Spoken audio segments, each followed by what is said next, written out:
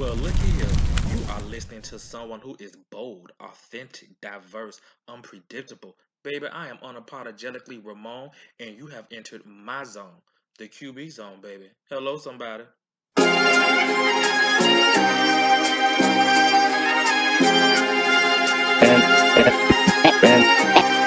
And there's no objection.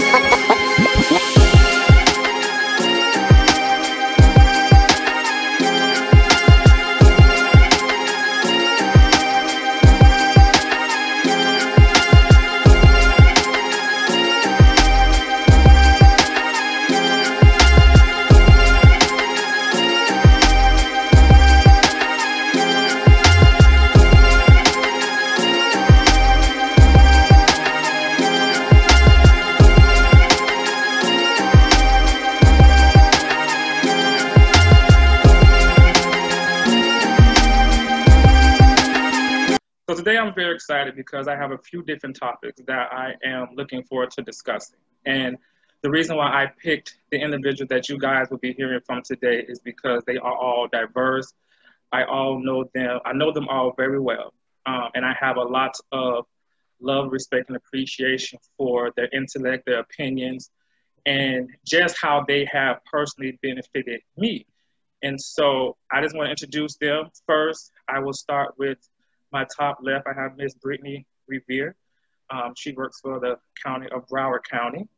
We have Jonathan Moses, who is a intergovernmental contract liaison for Dade County. We have Jacques Toussaint, who is a director of inclusion and diversity for Florida State University. And I have a contract specialist, Jokera McNeil, who is rounding out my roundtable panel for today. How's everybody doing today? How's everybody doing? Everybody week is going good so far? Yes. Good, no It complaints. was busy, but it was a good day. I can imagine that. I definitely appreciate all of you guys taking out your time and your busy schedule to do this. And so I just go ahead and get straight started with our first topic. And I'm sure it's something we can all relate to, and that's definitely mistakes. We all make mistakes. We all sometimes intentionally make them, sometimes, unintentionally, but we all make them. We all have to learn from them. I'm just curious, when it comes to mistakes, personally, professionally, whatever, I would like for each one of you guys to kind of start off by sharing one mistake that you guys have experienced. Of course, that you're comfortable with. I don't want you to, share too much of your business, but whether personally, professionally, what's one mistake that you guys have had to endure, that you guys have had to deal with, starting with you, Jock? That I've had to endure with. I'm actually now finally, coming to terms and actually handling it now was staying in Tallahassee for too long. I think sometime, graduated, went to grad school at FAM, and then the job came right after. The money was nice, but I feel like I should have just got up and left afterward because I had an offer coming out of college in Chicago. So applying for positions over the past year and a half, trying to leave, has been a challenge for me. And I realized, leaving and getting a diverse experience in my resume would have been really helpful. But that's something I've had to live with. But now I've learned how to adjust to it, what to do, proper things to do to get, proper things to do to be able to move forward and be able to get out of that position, that area that I feel so comfortable in. And I'm trying to grow and challenge myself to be uncomfortable and go somewhere else and be better. Okay. How about you, Brittney? One mistake that I feel like I made in life was this gonna sound kind of harsh, but getting into the child welfare system. Okay. I have 2 degrees in criminal justice. The first from Florida Memorial, the second one from Nova Southeastern University in investigative forensic technology. So ultimately, I love criminal justice, and I actually want to work crime scene. I just think I sometimes feel like I've been in this field for too long. It's going to be, I think, 8 years, the end of this year, I believe.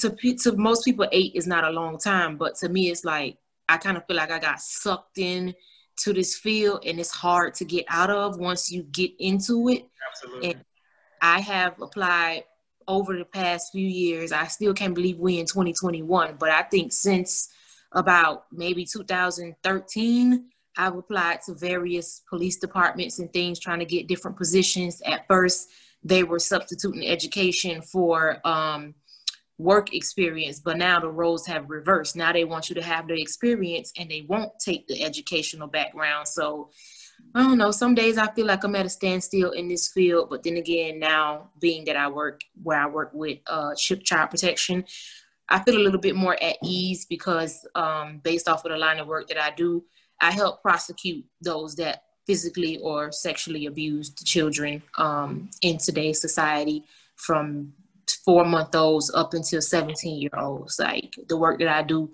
it definitely counts. But at first I used to feel like, I'm tired of this, I want to get out the field, and I apply, but you know, the door never really got open. But I just come to terms with it, and I'm like, okay, God, you have me here for a reason, so I'm just gonna stay here until you see fit for me to move. And I think I can relate too, because I have both of my degrees in criminal justice as well, and I had no desire to be in social work, no desire. I wanted to go into probations and kind of work up through the justice system in regards to corrections. I wanted to work for a prison. My dream job growing up was always to be like an assistant warden or something like that. Like, I really want to go down that route. And I think moving back to Brevard County, which Jokera knows not too many options there, but you know, going back to Brevard County, had no choice, and just working. The first thing that accepted me was a job in child welfare as a case manager. Mm-hmm. And I always go into something wanting to give it 100%. Whether it's what I want to do, I'm still want to give it my all. And so utilizing personal experiences and just really want to do your best, I didn't expect to be good at it. I'm like, oh, okay, this is going to be a means to ends, do it for 2-3 years. And then last year made 10 years. And then I was like, I never thought I'd be this long. But when I started to see the effects that I was having, not because of anything special of my own, I just generally, with these cases, were prayed to be used and were prayed to be effective. And when I kept seeing the effect, that's what kept drawing me in to stay in child welfare for so long. And then having to go through some negative things in life that kind of shake you up a little bit, you know, it kind of finally put me over into the healthcare field, still doing aspects of social work. So I can definitely relate to that. I think for me, if I were to look at some of my mistakes, I think that I have sought validation from the wrong places. I think that I have given up myself to friendships that I should not have. I think that that has caused me to get in the way of my own blessings, my own positive opportunities. And it has definitely led me to make some additional mistakes, kind of like becoming like a domino effect. So I'll say for me, that was probably one of my biggest things. I think that going through what I've gone through the last 2 years, and we'll probably briefly touch on in another topic today, I think that it caused me to really look at my foundation and who has been consistent in that foundation. So that kind of made me realize that these are my standards for the people in my life, and not accepting anything less of them, as well as holding my own self accountable. So going forward with mistakes that we've had and learn from them. Jokera, how about you? I think that the first one that comes to mind is after college, leaving fam, I decided that I was going to move to Tampa. Moving to Tampa wasn't the issue, but it was the reason behind me moving to Tampa was the issue. I moved to Tampa behind a boyfriend at the time without a plan, a job, or anything. Like, I was following him and felt that I would figure it out once I got there. Right. Well, yeah, shortly after I got there, that boyfriend and that relationship ended like very shortly after I got there. So now I'm here in Tampa, no longer with this boyfriend that I followed to get there, still trying to find a job with the degree. I'm working retail, and I'm just like, this is not what this was supposed to be. But I'm the type of person that once I make a decision, instead of like wallowing in it, figuring out, okay, what's next? And usually if I make a decision, I stick with it.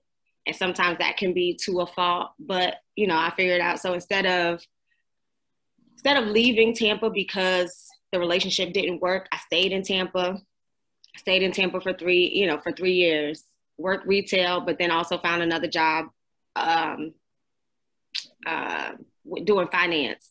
So once I worked through finance, but the interesting thing was while I was in Tampa, I believe I found it as a stepping stone. So I feel like those 3 years in Tampa pretty much prepared me for the life and experience to be in DC or in the DC area now, because it's definitely much faster pace, a little more, you know, cutthroat in this area. And I believe having to stand on my own and figure these things out in Tampa was the preparation for me to get here.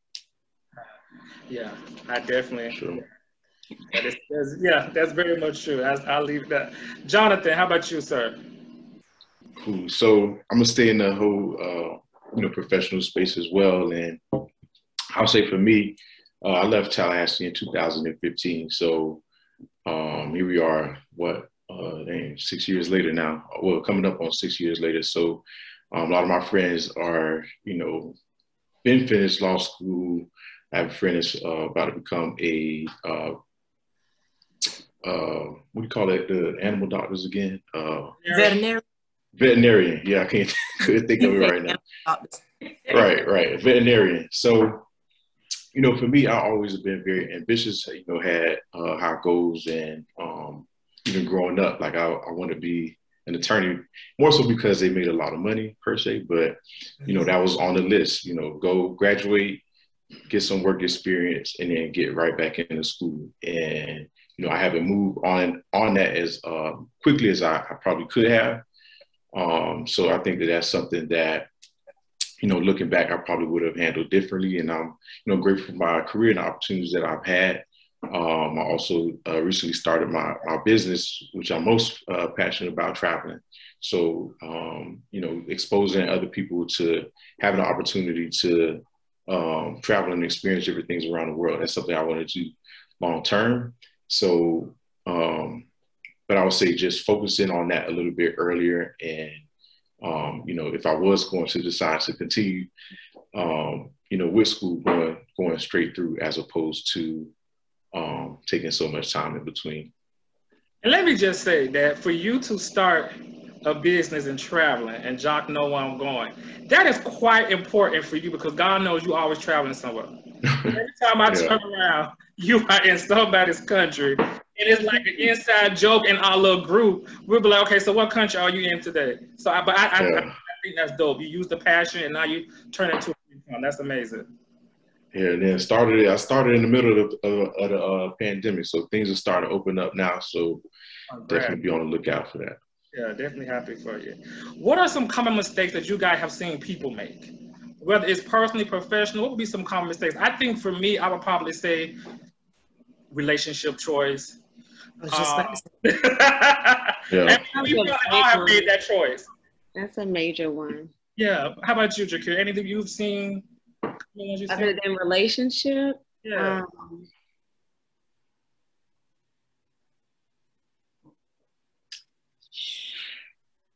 I'm sure I'm drawing a blank right now, but We'll come back to Jokera. Job. I would say comparing.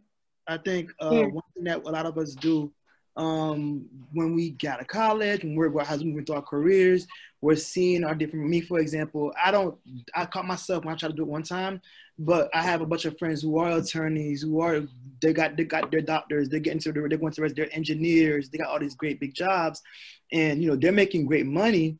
But I'm like, I'm actually making $150,000 too, like my friends. But what we have to realize is everyone's blessing come at different times. Some of them were able to get out of college and be engineers and go to great med school and be able to get those opportunities. Where I had to sit back, go to grad school, work in higher education for a while, and now I'm about to get my big opportunity. So it's like and when you compare, that causes you to go into depression. That causes you to doubt yourself. That causes you to doubt your ability. At the end of the day, not all of us we're ever gonna make $180,000 to $200,000 a year. But for most part, we're going to be able to make $67,000, $7,000. But that's what God's purpose. That's what He wanted us to be at. So I think the big thing people make are comparing to others around them and trying to live a lifestyle, because social media is the biggest drug. Because you see Moses on vacation, you want to go to Aruba, you want to go somewhere too, but you don't know how long Moses saved up for that vacation. Right. Because people, you see me buying a pair of Gucci shoes, Louis shoes, or whatever you me buying, or you want to go buy one with your, I guess, the stimulus, which is your stimulus check.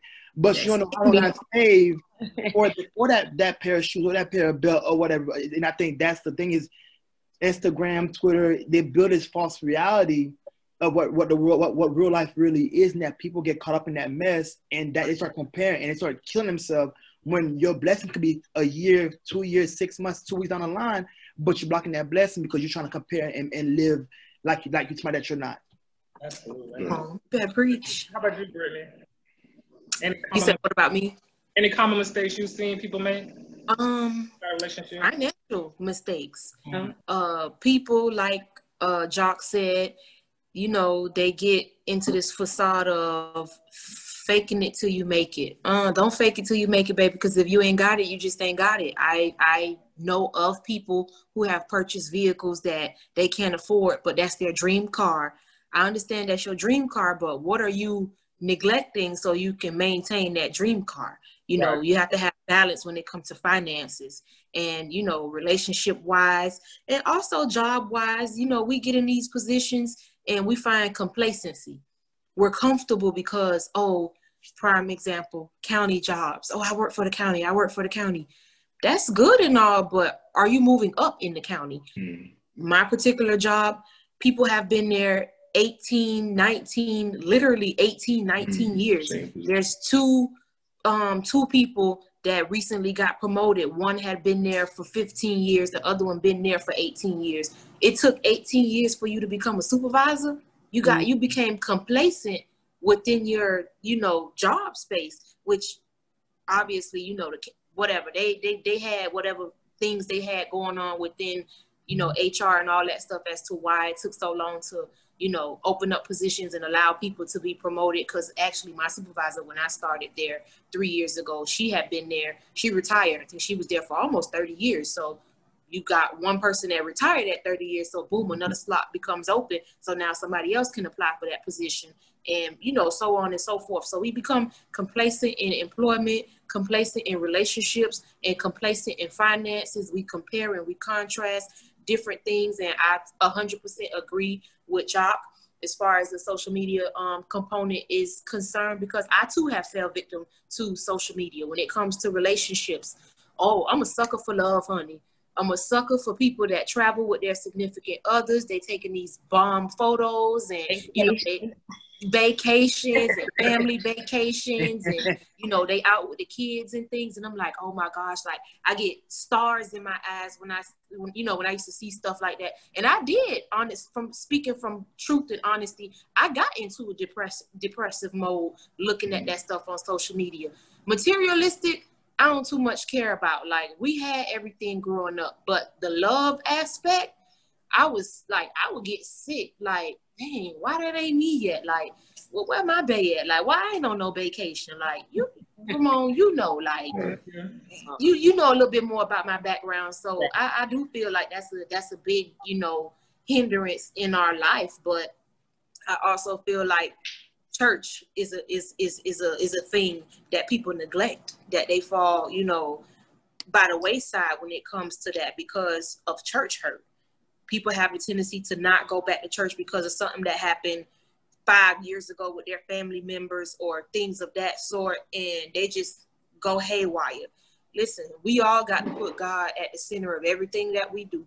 Bible says, seek ye first the kingdom of God. So I feel like, that's also an issue where people make mistakes that I don't know everybody's, spiritual or religious preferences on this, Zoom or things of that sort. But as you can tell, I am a Christian and I do believe in God, the Alpha and Omega. And I believe that everybody should, serve one God. It might be Buddha, it might be Confucius, or whoever, the sun, the moon, the Aries, the Taurus, or whatever it is people want to serve. But I serve King Jesus. And I feel like that's the issue with today's society as well. Like the world is just in turmoil, and it's too many factors. Like this conversation could go on and on and on with so much different input that it will blow your mind.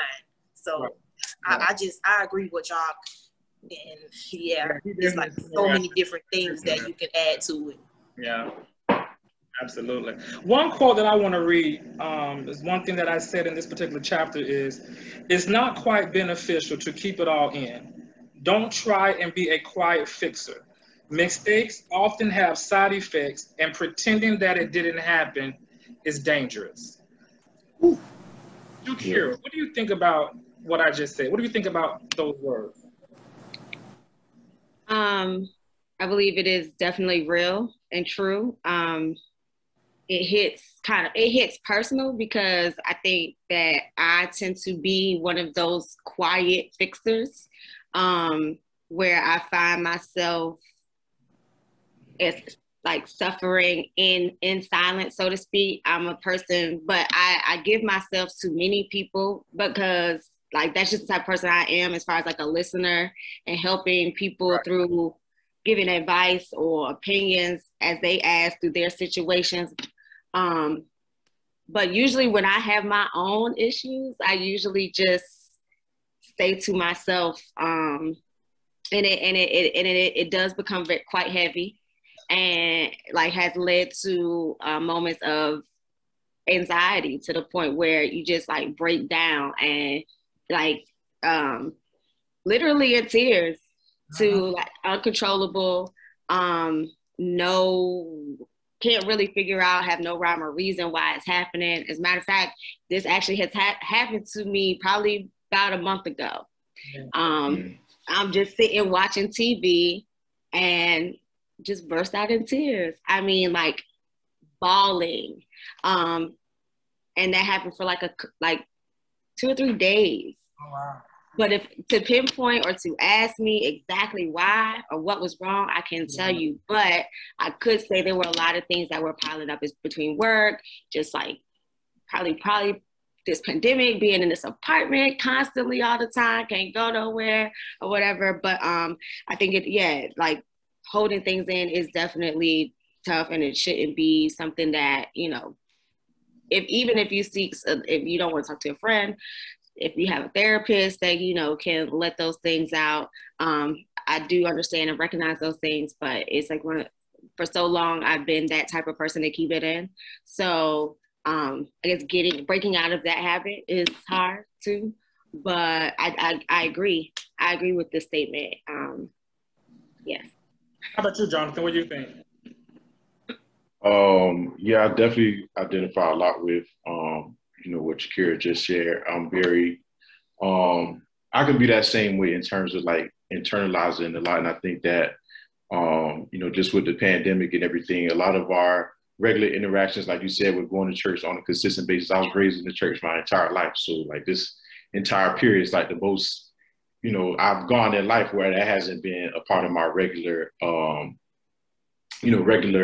interactions. So, I guess you have, your virtual, and you have, you still interact with your friends and family, but a lot of times when you hold that in, again, those people are there to support you. So you have to know, who those people are. And once you have a clear assessment of that, you have to trust them and, to provide that support. So it's definitely something that I'm working on and improving it. And what we were saying before, it kind of ties both together is like misprioritization, I think.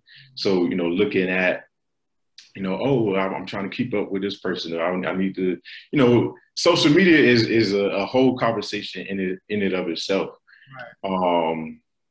But then outside of it, on the spiritual side, we focus on, just having a good time, whatever the case may be, as opposed to, really getting centered within ourselves, getting centered with God, and really, being in tune with what we should be doing. So I think that, again, putting that focus and really prioritizing that self-awareness, as well as being connected to whatever your spiritual source is, does a lot to address that. And then, like I said, just connecting with your circle. I think we all have gotten to where we are in life by being centered in something in one way, shape, or form, but also having role models. And so I think that one of the next topics I want to talk about is role models. I think that's very important to have role models, not just personally, but professionally, and even sometimes spiritually. When you think of what a role model is, how would you define to you, Jacques, what a role model is? Well, a role model is someone that you cannot just look up to, but somebody that's a mentor. A role model doesn't not have to be. I think one thing that they have to be. Oh, they have to be a Jay-Z, or they have to be a Warren Buffett or somebody. I mean, that's a great role model to have, but role model could be somebody that's in your household. It could be your dad, it could be your mom, it could be your uncle, it could be your cousin, your younger cousin. And it could be somebody that basically just helps you. Somebody that you can look up to, that their story, their situation, their drive, their journey motivates you. They become your role model. That's what you look up to. With me, my parents, my role model, because they always tell me strive to be better than them. So I see what they've done. They help me get to the point that I am. What can I do to help them, to myself, but also help them to get to the next level? So it doesn't have to. Role model is somebody that smaller or big you can look up to, who can also mentor you, but at the same time, it can help you elevate and go on to the next phase of your life. What does a role model mean for you, Brittney? A role model to me is someone who encourages you and helps push you to the limit. Someone that has, that tenacity, that has that drive and hunger for success, whether it's success in a business, success in a professional role, or success in a spiritual aspect of life. To me, like Jacques said, a role model can be anyone, a family member, a friend, a colleague. It could be a famous person too, or, that's other people's preferences. But for me, my role model would actually be one of my sorors who she works for the government, like one of the top 3 agencies of the government. And for me, her being my role model was the way that she carried herself as a woman of God. She mentored me when I was at my lowest points, and she was one of the people that was able to identify, like, okay, Brittney's not herself. Like, she low-key done let herself go, and, we don't do that around here. Like, you got to carry yourself with class and dignity and, some righteousness. But to me, a role model can be anyone. It could be my next door neighbor, because I see how strong she is with her children, being a single parent. And, that may give me some encouragement. God forbid if I was ever a single parent, like, okay, I can do this because she can do this. And, X, Y, and Z. So someone that really there to listen and support you, even in a time of struggle. And someone that could identify when you're struggling, not someone that's just going to look over, okay, she all right. I mean, she just having a bad day today. What if that bad day was actually a couple of months or a couple of weeks, maybe even a year? So you want somebody that can identify when you're having issues, but also someone you can go to listen for support, and, for fun and for laughter, and to have good times with. Someone you could also ultimately make memories with. Jokera, if you had to think of one person who was your role model, who would you pick and why?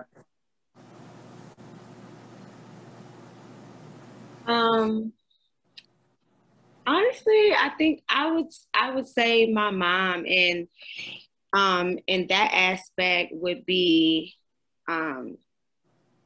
just her calmness and her softness of like dealings with people, like being very caring and generous. And I just feel that is something that it's like a good energy. So like those are good vibes and energy that you put out into the universe. And essentially, as you move through the world, these are things that'll come back to you in a positive light.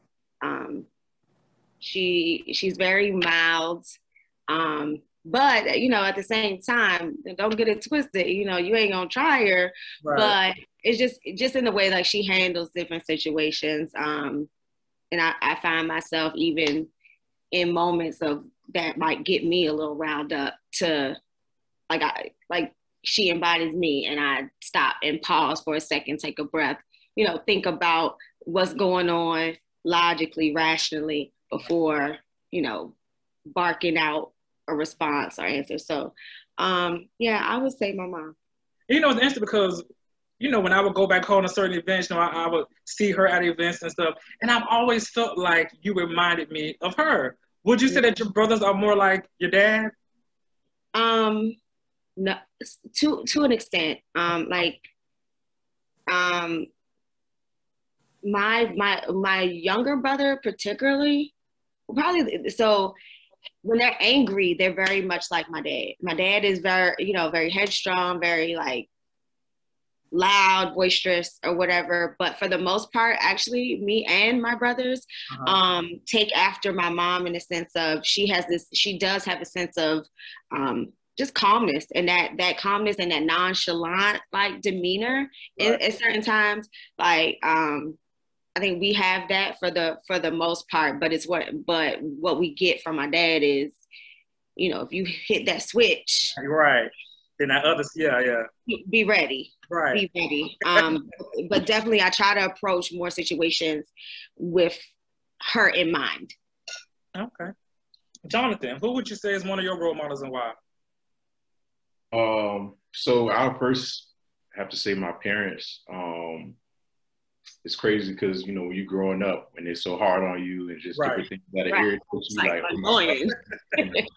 But as an adult, and, you know, I don't have any kids yet, but I just see how different things are now reflected in my life, and, you know, the pressure and, you know, how hard that they were on me, that led me to, you know, where I'm at this point. So, you know, I'm just extremely grateful to have both my mother and my father. It's like fire and ice. My mom, everybody, you know, loves her. And my dad, everybody loves him too, but he's definitely a little bit more, you know, chill and reserved. So I take that both aspects of their personality on. I also, not to be cliche, but I'll say President Obama. So 2008, you know, he ran and won, and just, you know, really observing that, that really was impactful on me and, you know, my career aspirations and wanting to work in government and to eventually run for office. So seeing the way that, you know, not just the way he handled himself professionally, but the way that he took care of his family, the way that he was just an upstanding, you know, individual to the community, the way he was able to inspire others. So like everybody else shared earlier, you know, a role model is someone, you know, that inspires you to do more, to do greater. And now in my own life, as I serve as a mentor to my mentees that are now graduating from college and just doing different things in life, you just never know, you know, what spark or what impact that you can have on others' lives. So, you know, the key thing obviously is just making sure that, you know, you live life in such a way that you can be a role model in all ways. And I think, like some of you all shared as well, you know, every conversation is not formal and, you know, a check-in of how your grades, this, that, and the other. You know, it's just about, you know, having a you know, support system in life, and, you know, knowing that you have that person that you can call and, you know, check in with and follow up with, and, you know, ask about the things that, because I mean, at the end of the day, somebody else has already been wherever you want to go. So, you know, as long as you can create that path for them, I'm doing the right thing. I think for me, I would definitely have to say that my role models were my grandparents. You know, you had two individuals, one who came from the backwoods of Alabama, my grandmother, the other who came from the Everglades here in Florida, but grew up very poor. And all I remember was growing up in Brevard County, about 10 minutes from Jokera, and we had a nice house, big yard. We had a house in another part of town that, you know, we rented out. We took trips all the time. My grandmother was an engineer at a company called Harris. My granddad had his own landscaping business. So that's what I knew. But when I got to know the story, my grandmother was 11, 12 years old, growing up in the backwoods of Alabama in the 30s, or early 40s, where, you know, her family were sharecroppers. You know, they had to pick cotton. She's 11, 12 years old picking cotton just so they could have something to eat.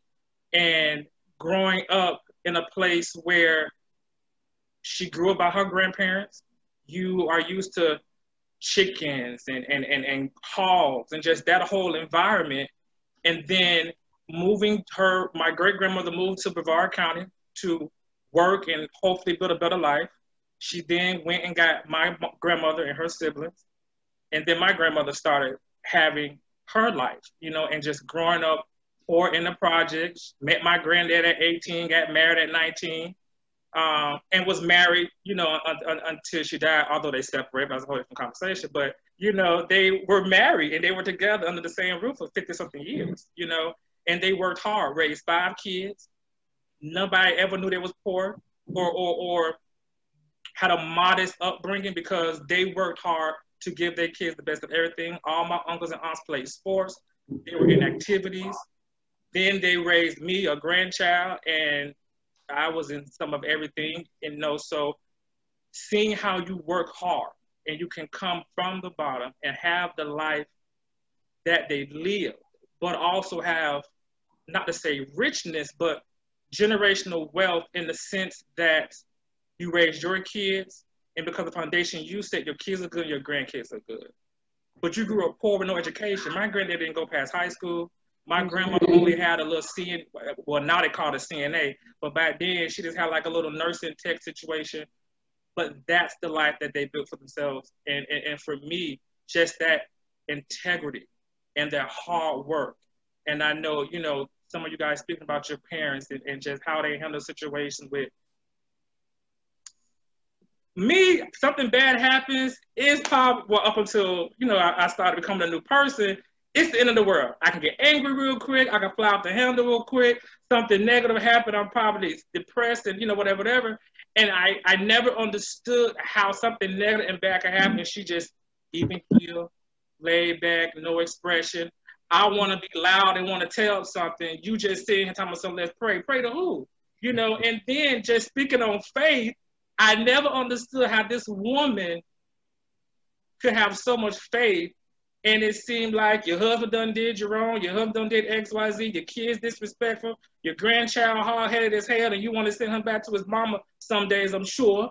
And then, you know, you still trying to maintain a certain lifestyle with an income that is not what you're used to, you know, and then you're the grandmother, you're the matriarch, so you want to be there for any and everybody. You give everybody your heart and soul, and just that level of faith has definitely been something that has gotten me through. It has definitely been a role model for me. But I think more than nothing else, I don't care what happens to me, and I know Jokera and Brittney can attest, I don't care what happens to me, and I'm going to have those moments where I may be down, I may feel like it's in the world, but for some reason, I've always been able to find something that pushes me to want to fight through, pushes me to want to work hard through whatever that obstacle is. And I've never been a stranger to hard work. My grandma has always worked hard. My granddad has always worked hard. So I've never been a stranger to hard work. I like to work hard. I like to get up in the morning and go to work and work for, you know what I'm saying, a job. I don't want to be on government assistance and I'm pretty sure we all know at least one person who's probably content with that. But me, I want to go to work and I want to earn mine. And so that is just something that I say I would got from them as my role model. And, you know, just speaking of my grandmother, that does lead into the next subject that I will say I did not want to talk about, but I felt like it will be important. I also felt like I would be comfortable enough because of my relationship with the 5 of you, even though Jacques is probably the new kid on the block when it comes to my life. But I do feel comfortable enough to talk about this next subject. The next subject is grief. No secret to the 5 of you that, you know, 2019, I lost my grandmother, and that was for me like I lost my mom. And I think for me, although it wasn't my first time experiencing grief, like, you know, I've lost classmates, I've lost family friends, I lost, you know, like distant relatives, but it was never that close to home. Mm-hmm. And so for me, when it happened, my life was already stressful as hell, just with some other stuff. So when that happened, I thought it was the end of the world. I gave up on everything. I was angry. I was sad. And what I didn't realize was Ramon is no longer in control. I'm so used to being in control of my emotions. I'm so used to being in control at work. I've always had these side endeavors, so I'm so used to being in control of that. But for me to not be in control of my emotions, I hate showing emotions in front of people. You give me to cry in front of people, I'm be mad. Because I used to hate to show that emotion. Now it's like whatever. I don't restrict myself. Whatever emotion I'm feeling at the moment, you're gonna get that emotion. But I think for me, what I learned from that was I'm not in control. This is definitely not something that's gonna end overnight. Because even if something bad happens to me, I'm used to pushing through, throw myself into work, throw myself into some kind of goal, and eventually I get over it. So I think. And, you know, it was like, I remember it was like a roller coaster ride. And I can laugh at certain aspects of it now because I used to feel like I was bipolar as hell. Because I could be in a great moment. And we could just be sitting here chopping it up. Just as fast as I blink my eye, I could be angry. Then I could be sad about something. Then I could go back to laughing and seem like I'm the regular Ramon. And then once again, I can go back to, you know, being sad and crying. And it never got better. And I think because we're all, you know, we all love the Lord. We all have some aspect of religious relationship. I think for me, I was so angry and resentful at God because I said, here I am, already going through what I already felt was the worst part of my life. And whenever anything bad happens to me, the first person I turn to, the main person I turn to, you've now taken that person from me. What am I supposed to do? How am I supposed to make it through this? And all of my friends, all of my relatives, they had each other. They had their wives, their girlfriends, their siblings, but I was down here in Miami by myself. And so that made it even worse. And even my close friends, you know, they were out of state or they were in other cities. And so, you know, you have those moments of feeling lonely. You have those moments of just being broken, but I was still going to work. I took 2 days off and I still went to work because I was so used to throwing myself as a social worker. I was so used to throwing myself into fixing and bettering other people's lives. That was a safety net for me. That was something that was a much needed or welcome distraction. And that was even hard for me to do. And so now I feel like you've taken my number one person, you've taken all of my scapegoats, you've taken all of my positive alternatives. How am I supposed to make it through this? And now I'm supposed to trust you because I was born and raised in the church. And I've definitely seen many times how he has definitely kept me, but then I have resentment towards you. So now I have to deal with this warfare every day. And so I think that that's probably some of the aspects that a lot of people probably deal with grief. You know, and I won't keep dwelling on those aspects. I may come back to it, but I'm just curious. Have any of you guys ever dealt with any aspect of grief? I'll start with Jokera. So yes, and it in the same, well, not necessarily exact same, but definitely with death. My mom's oldest sister, we called her Big Annie, and she was like a mother figure. Granted, she lived in the Bahamas, but even though she lived in the Bahamas, but I went to the Bahamas every summer when I was younger. Excuse me. And you know, she just always looked after us, and she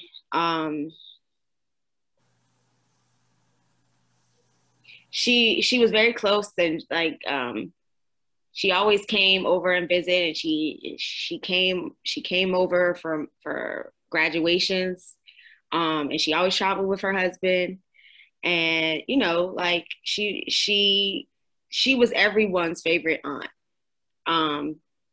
But then they found a tumor in her brain, and she had surgery, but it returned, and it just became, you know, it was just a down. And she was a very, very proud woman. So like her going down and then not being able, like her speech, you know, it affected her speech and different things like that. She didn't want to talk because she didn't like the way she sounded. And I mean, it just came to a point where, and when she passed, and actually, you know, that in itself was very hard. And then, but another time, like specifically, would like really hit as far as like depression was, you know, a breakup of what I probably would consider like my first true love, and grief to the point of like, all I wanted to do was sleep. I did not want to live through the day-to-day life. Like, my days were best when I was asleep. When I had to wake up and I had to live through the day. Like, those were the worst moments. Yeah. Wasn't eating. Now, when I was younger, like, you know, I ain't no big girl. So I was already small. And so not eating, like getting down, I'm around that time, I might have been, 24, 25? No, well, probably 22, 23, I think. Between 22 and 24, let's say that. But I'm like 97 pounds because I'm not eating and just crying myself to sleep. But like you mentioned, Ramon, but throwing myself into work to try to keep busy. So I was living in Tampa and working 2 jobs. So I'm going from one job from 7 to 4, and then leaving that job, go directly to retail and working there from 5 to 9. By the time I get home, I'm tired. Mm-hmm. So all I do is, you know, all I'm doing is sleeping and then getting up the next day and doing it all over again. Right. But that definitely ran me into the ground. And I was very short with people, very snappy because I wasn't getting rest. So, yeah, definitely have dealt. And I'm glad you mentioned that because, you know, I don't want us or anyone to focus or think that grief is just one thing. It is very much the loss of a loved one, a relationship, divorce. To be honest, for some people, a loss of a pet. Some people are very bonded to their pets, and that can be a form of grief for them. Loss of a job. That's another form of grief I can say that I've dealt with, but that is also a form of grief, but also loss of a friendship. You know, you may have a 10, 15-year friendship or whatever, you know, amount of time it lasted. And a lot of times you have to grieve the loss of a friendship. You know what I'm saying? Unfortunately, some things don't last forever, time in the season. And I'm sure a lot of us have, or maybe some of us have had friendships that it's been hard to let go, but we had to. You know, so just think about that. You know, how about you, Jacques? Have you dealt with any form of grief? Yeah, definitely. I think one of the main ones is, you know, coming to the U.S., you know, it wasn't that was supposed to be exciting for me. And I think coming here, I think, you know, my grandmother to like me, my aunt to like my family, and I think the grief was, you know, and seeing how, you know, when you in a different country, you know, the U.S., you know, that's the American dream. So you want to be here, you know. And then it's like, I'm from Haiti. We had a great job. My dad worked at a port. He was a manager at a port, and he made a lot of money. My mom I had a maid, I had a nice house in Haiti. And, you know, I thought, you know, the American, what's better than this? You know, going to America and having a couple of mansions and, you know, living your best life. But that's the complete opposite. Right. The complete opposite. And, you know, thinking that you're going to have that family support and then realizing you come, you know, the person that brought you here is causing different issues and problems to your mom who don't really speak English, your dad don't really speak English. And it hurt and it sucks. And it's because, you know, it's my mom's mom. It's my mom's sister who, you know, me and my sister and my brother are, I mean, I'm first generation college students to graduate. I have 2 master's degrees. My sister's about to get her bachelor's degree this upcoming May from FAMU. My brother's about to go to high school next year. We're typically good kids, you know. We are good kids. Of course, when we're growing up at 15 years old, I was fighting in high school and get suspended. I mean, we didn't do that, you know. Like, right. I was doing all that, but it's like that's still being held against us. That's still being held against my sister. That's still being held against my parent. But, you know, it hurts, you know, that, you know, I can't go to give my family. I can't because I don't really care for them. You know, I've cut that relationship because I realized growing up that this is not healthy for me or my parents or my sister or my parents to try to rebuild it. But me and my sister say, you know what, we're going to keep y'all over there. You know, I've tried to repair it and it's like, it's still not working. So I think that grief of, you know, losing that, they're still alive, but, you know, I had to come to terms with the fact, you know, not all family is good family, whether there's blood or not. So I realized, you know, like sometimes what I learned through therapy was family does not mean blood. So, you know, I've had I have great friends. I have great people in my life who we don't come from the same vagina. We don't come from the same family. We don't come from this. We're not blood related family, but we are definitely family. So I've come to find that comfort with my best friend's mom being like a grandmother, a mother figure to me, besides my mother. So it's just like, you know, I have my mom, my dad, my sister, my brother, but it also hurts that, you know, and I had about that grief of family is not always, you know, blood. And that blood side of my family, my mom's side of the family, go let my grandma go and realize, you know, it's never going to work, but coming to that peace, that comfort of, you know, letting that go and moving forward. So yes. I'm glad that you touched on that, because I'm sure we definitely have relationships where at least one or two friends where blood couldn't have made us no thicker. That is, oh my goodness. Moses, have you been through any forms of grief? Yeah. So I have my brother actually was born when I was 5, and he passed when I was 7. So that was something that, you know, obviously took a big toll on my parents. And, you know, as a kid, like I didn't, you know, necessarily understand how to process all those different things or the toll that it took on them. But it was always something that was in the back of my mind. Like, I remember as a kid, like I didn't want to ask for a lot of stuff at Christmas or, you know, just different things like that, just because, you know, I knew that everything that my parents were dealing with. So fast forward to college, one of my biggest fears was losing like all of the elders in my family around the same time. And, you know, everything was in God's timing, but it was a difficult season. My mom lost her mom, and then my dad lost both his parents and his sister within like 2 years. So it was a lot. Like, and then on top of my grandmother, she had dementia. My father's side. So, you know, he would drive back and forth from Carroll City. So he would drive back and forth from Miami Gardens to Liberty City to take care of her. And, you know, again, it was just a lot of seeing him go through that process. So for me, again, just trying to stay connected to Christ and, you know, pray about it, meditate, and just trying to find some peace and, you know, staying connected to the people I knew that, like y'all said, not necessarily my blood family, but my best friends who were there to support me through that process as well. So, you know, as they say, death, unfortunately, is a part of life, and it does come. But I'm also glad that Jacques mentioned the whole therapy thing, and I think that's something that as a community we need to incorporate more of. Also, it was brought up about the whole church hurt thing earlier. You know, so often it's, oh, just pray about it. You know, go to the altar, and you know everything's just going to be okay. That's not always the case.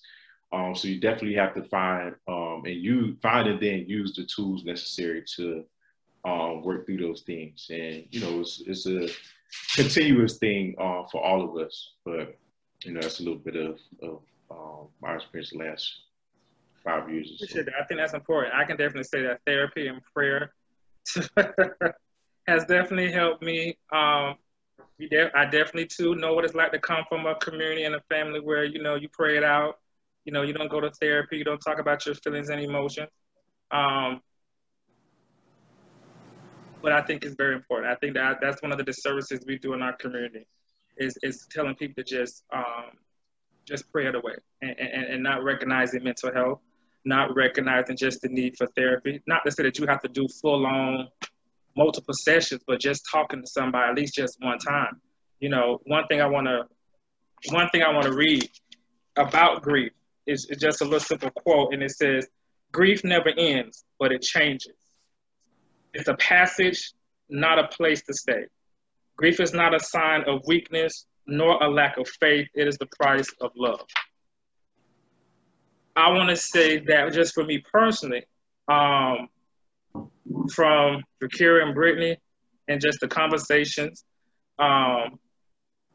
that you guys have had with me, whether it's been texting or whatever time of the day, you know, I've always just appreciated that and the authenticity, me being able to vent, the mood swings, the ups and downs. We can talk about God, we can talk about foolishness, We can talk about reality shows. We can talk about all kind of stuff in between. I've always appreciated that. That's always been the consistency with that.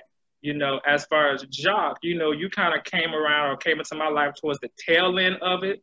So you missed most of the bipolar aspects of it. But I can say just the way that you opened up, made yourself available. You know what's so interesting about him, though, is that I first met him and he was going through something. And just having conversation, you know, just me opening up and being there, he actually gave me, just from conversation, it couldn't have been nothing but God. But I want to show y'all. And I didn't even know what made him give me this, because I didn't even feel like I shared enough for him to think I needed it, but I guess God knew that I did. And it's a book called Jesus Calling. And it's can y'all see? It's the devotional. Mm-hmm. He gave it to me, I think it was in July. And I literally read it every day. It goes to work with me. And I said to myself, only God knew for this person who at that time, I think I'd only known for maybe a few weeks. I don't think I'd even known him a month at that time. And so for God to use him to give me that, I thought that was very important. As far as Jonathan, you know, I've always been appreciative for him and his line, because I remember when I first met them, there was a particular night where I felt the need to be open. And it was so weird because I had been having some Hennessy. And so I didn't understand. I'm just thinking I'm going to be the regular, you know, Ramon, you know what I'm saying? And for some reason, in the midst of the Hennessy, I felt the need to open up about something. And I remember going home, waking up the next morning, I said, why the hell, of course I used some other words. I said, why the hell did I share that? These folks gonna think I'm batshit crazy. But they was receptive to it. I wasn't judged by it. If anything, it probably made us closer, had more respect. But one thing I appreciate was when my grandmother died and I came back, and this is the last time I talk about this, and I came back to Miami, I think I texted one of his line brothers, I can't remember. And I was just talking about, you know, I'm very particular about who I'm around, very particular about my energy, you know, being Brittney, you talk about that a lot. You know, we know how we feel about some of our respective organizational people. So, you know, I'm very particular about who I'm around. Oh yeah, Jokera had a conversation too. So I said, you know, I wouldn't mind getting up, you know, and just meeting up with some of y'all, because I hadn't seen them in so long. And, you know, there's just an attachment I have to them. Mind you now, it's 10 people, 10 Negroes. It's hard sometimes to get 3, 4 people together, let alone 10. And I remember one of them setting up, it was either one of my sons or one of his line brothers, they set up a Taco Tuesday. And I expected to see about 3 or 4 of them. And all 10 showed up.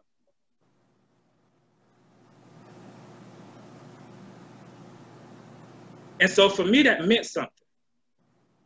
Because I'm in Miami alone, dealing with my grief.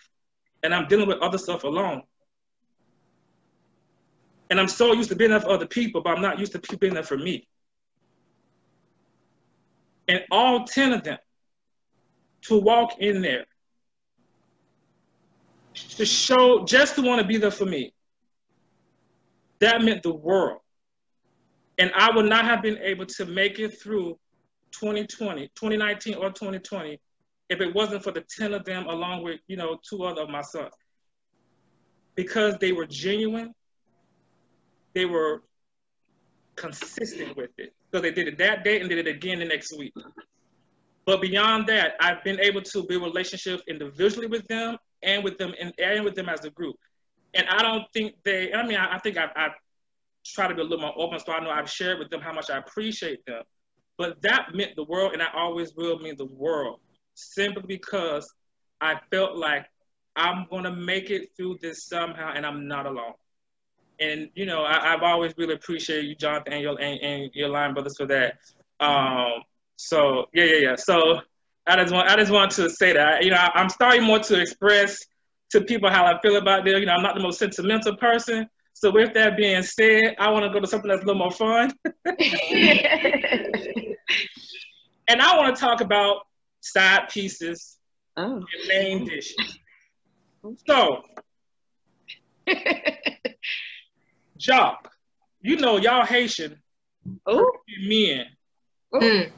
Is to set the precedence for what it looks like to have a successful relationship,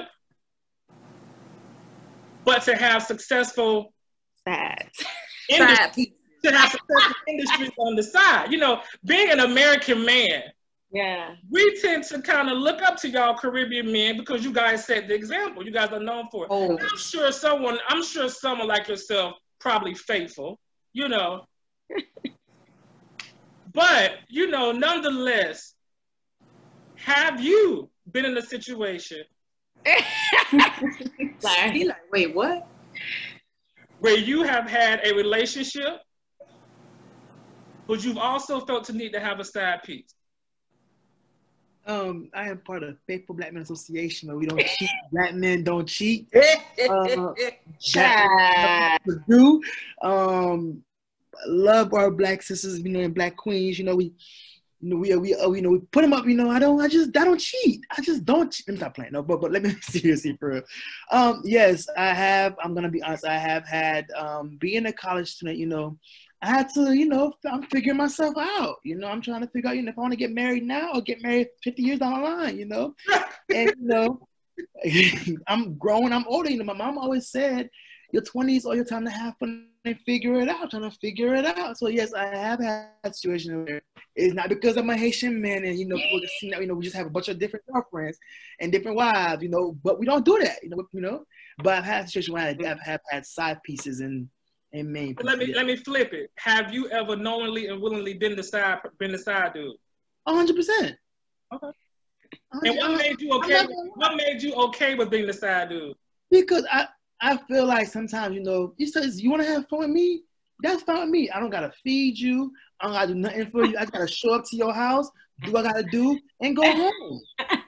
It doesn't come with the stress. It doesn't come with the stress. I gotta take care of you. I gotta buy you Valentine's.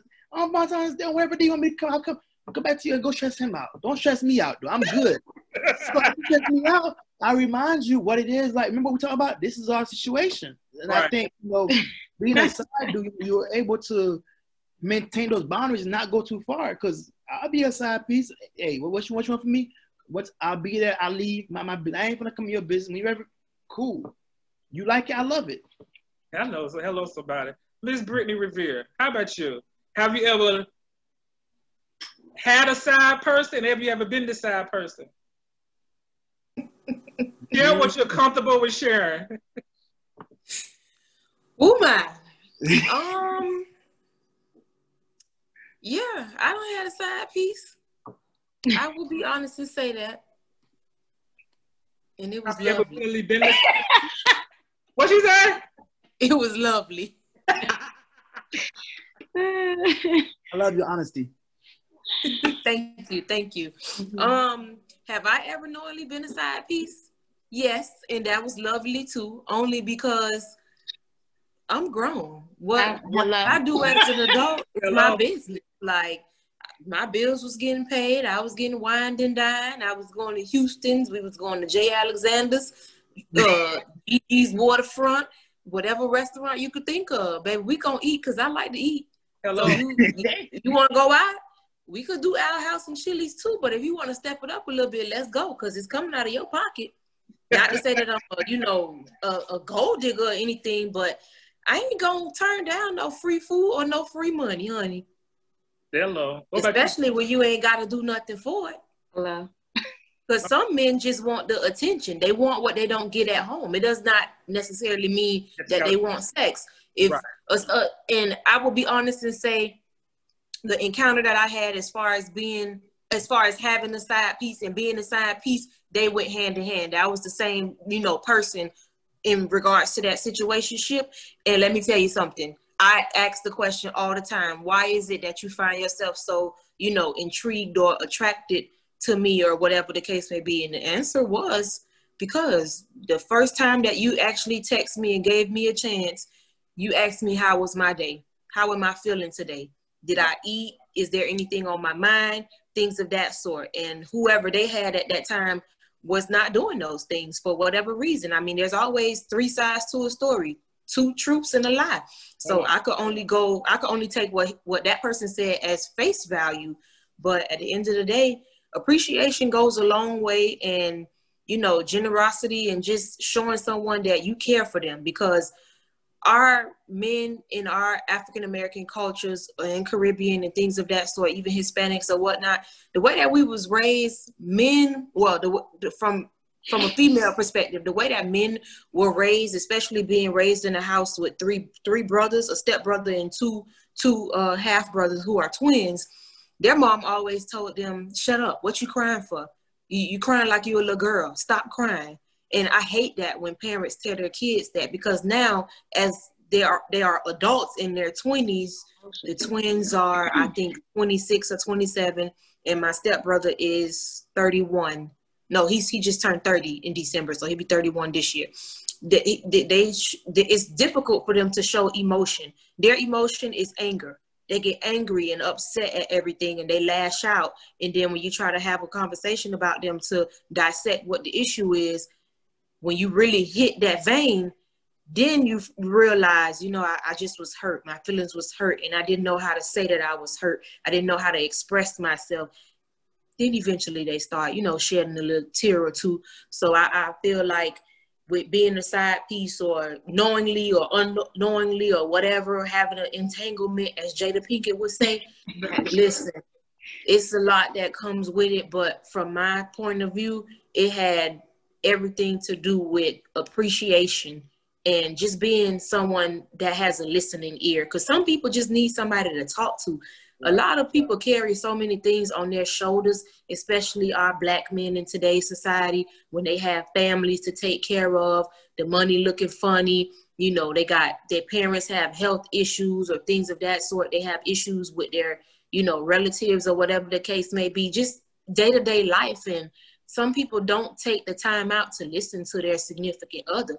They bombard their significant other with their problems instead of taking a step back and saying, you know what, babe, let me ask you, how was your day today? Enough about my day, enough about my drama at work, enough about how I feel about the group text that me and my homegirls got going on because one of them pissed me off.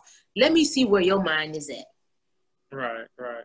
So, yeah, I mean. Jonathan? So you already done said it. You know, entanglements, they kind of happen. They happen. Hey, it's a part of life. I never been married. I had no ring on my finger.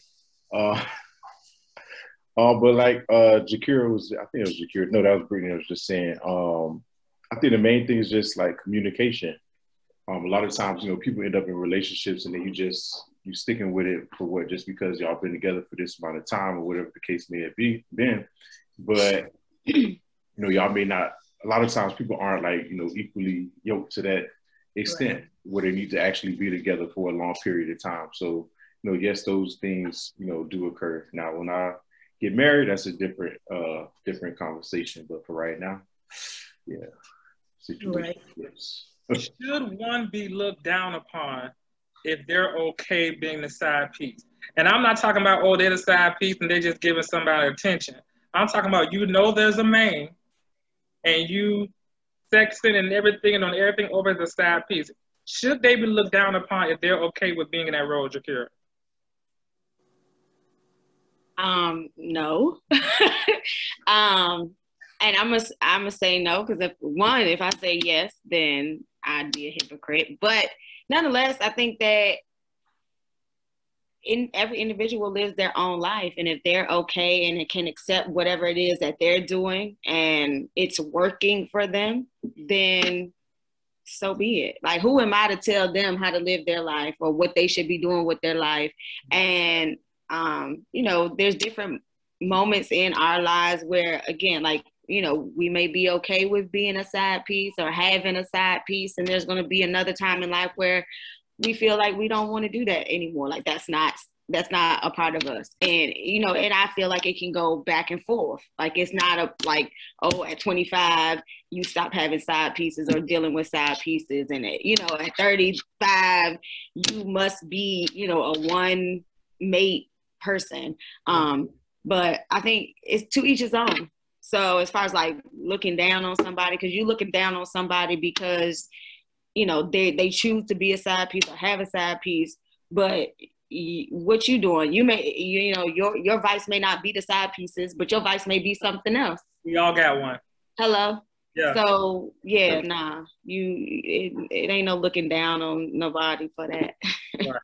You know, and you know, this is definitely one of the chapters, and I actually call it a relationship art, because I think some people make it look like it's an art. I feel like it's different levels to it, especially to make it work. It's different levels to it, especially when you can have a side piece who is content with her role and she don't try to spill over and mess up the main situation or even the side dude. Because I'm looking at Jacques, I just see it in his eyes. I'm pretty sure he's probably had a situation where the side piece tried to mess up the main situation. Something in his eyes is just telling me a story. But nonetheless, in talking about some of the pros and cons, I'm gonna just read. I think I have like 3 pros and 3 cons. I want y'all's opinion on it. So 3 pros that I came across. You don't have to deal with the BS. And I think Jacques kind of spoke about that. I ain't got to worry about catering to you. I ain't got to worry about paying no bills. I don't have to worry about your mood swings. I don't have to worry about none of that. The second one is you're incognito.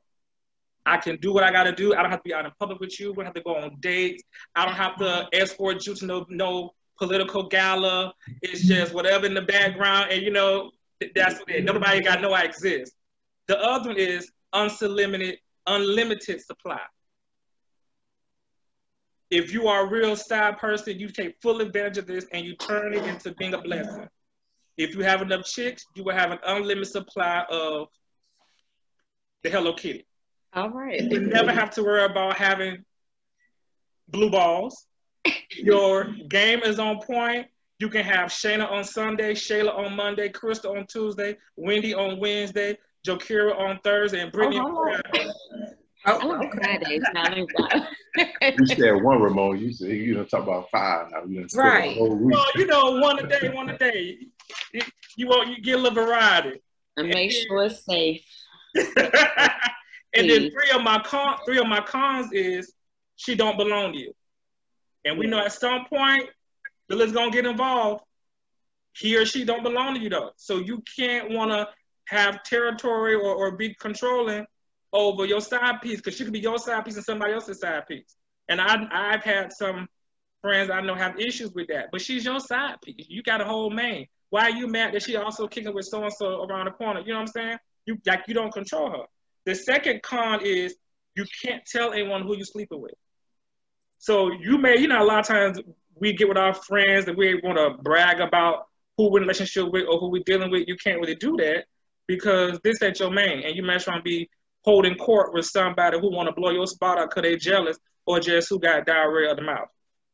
And then the other one is you can't count on her or him. For example, if someone is your wife or your girlfriend, you probably have certain expectations. If you go through a rough patch or if you're going through something or, you know what I'm saying, you need somebody to do a favor, run a quick errand for you, cook for you, whatever. These are more so girlfriend, wife, boyfriend, husband responsibilities. But if he's your side piece or she's your side piece, you can't really put those expectations. You can't really count on them. You're behind, you get a flat tire, and God forbid your wife at work or whatever, you can't necessarily count on him or her to start what they're doing to come save you because they just a side piece. You know what I'm saying? So what do y'all think about some of those pros and cons, Jokera?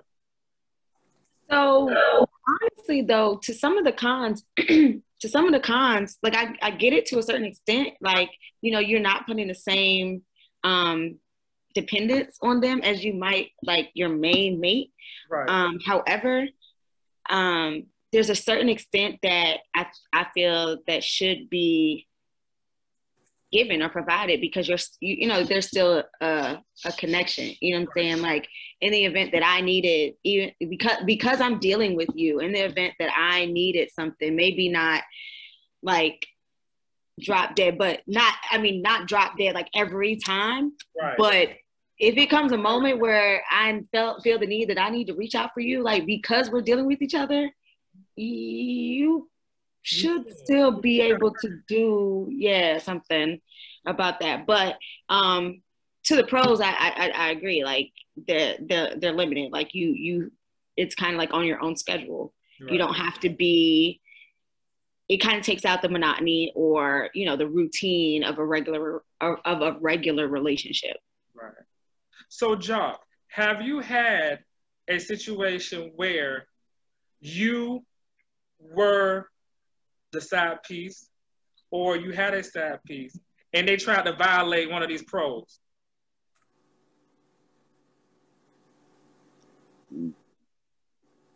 Me? Yes, you only dropped out here, fool. I'm sorry. Yeah, definitely. It happens once. It happened once or twice, a couple times. I think what happens is, when you doing somebody, once you set the boundaries, but sometimes when you start acting, you're doing more than you need to, per se. Then they start feeling like they need to also either. Sometimes emotions get involved. Simple as we doing this with no strings attached, and then emotion people catch feelings, and then boom. Then people start thinking they're more than what they are, and I think that's the issue. Is make sure you reiterating those boundaries and setting those lines and saying they're just saying what it is. It ain't what it is not what you think it is. Just reminding them that they don't like it. On to the next one.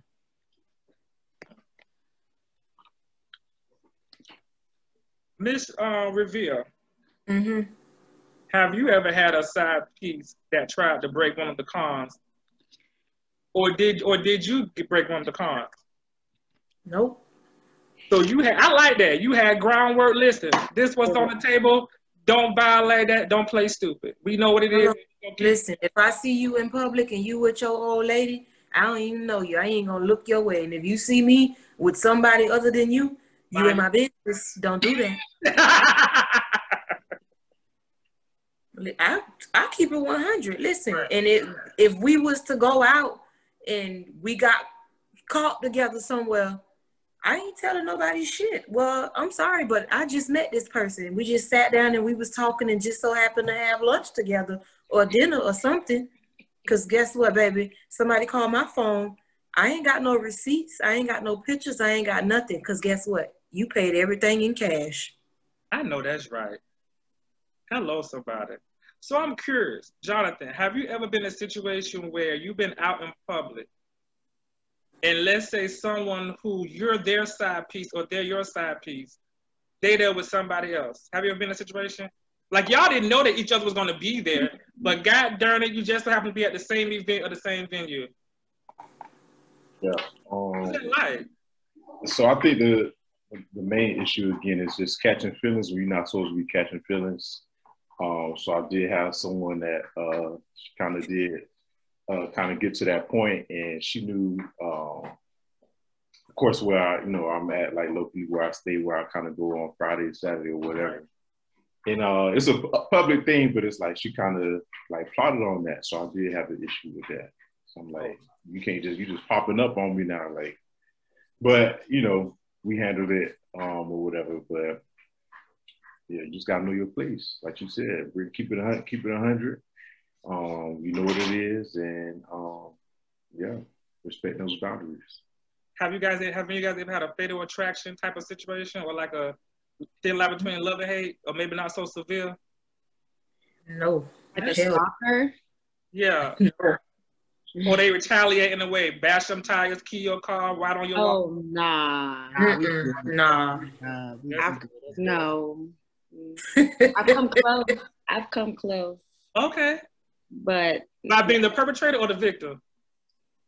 Being the perpetrator. Wow. Hey, tell the truth, friend. I love it. But I held myself from going through with it, but I was close. I was very close. Was it in Tampa? No. I was very mad, huh? With the socks in the orange. You was about to get ready to do the Angela Bassett on them. Listen, well, it wasn't. So the issue was, it was like a New Year's night. I was having conversation with my boyfriend at the time, but dialogue stopped, and I'm trying to understand why. You're not responding to me. Nice. I'm trying to say you Happy New Year and all that jazz, but you're not responding. So I'm going to drive by your house. I drive by your house. Whose car is this? So it's an extra car in the driveway. I knew whose car it was. Oh, wow. Yeah. So nonetheless, but being mad, was mad that night, but actually went back the next morning. But nonetheless, I did not damage anybody's property. Right. You didn't get anybody car, but you get somebody else to do it? No, no, I didn't. I just had very evil thoughts. That's as far as it went. I never actually executed anything. Listen. I really appreciate y'all. That is it for tonight. I ain't gonna keep you guys no longer. I thoroughly enjoyed it. Brittney, Jonathan, Jokera, Jacques, thank y'all so much for supporting me with this and open up and sharing and this was enjoyable. I really appreciate y'all. Thank you so much. It was definitely fun. Thank you for having us. I enjoyed everybody's feedback. Nice to hear y'all's perspective, man. Thank y'all for sharing. You all as well. Absolutely. Y'all take care. Y'all have a good night. Thank you, everybody. All right. Good night. Bye-bye. Well, that's it for the zone today. We are officially shutting it down. Thank you guys so much for tuning in. And until next time, remember this. Anybody who's disturbing your peace needs to be released from your life to go storm somewhere else. Holla.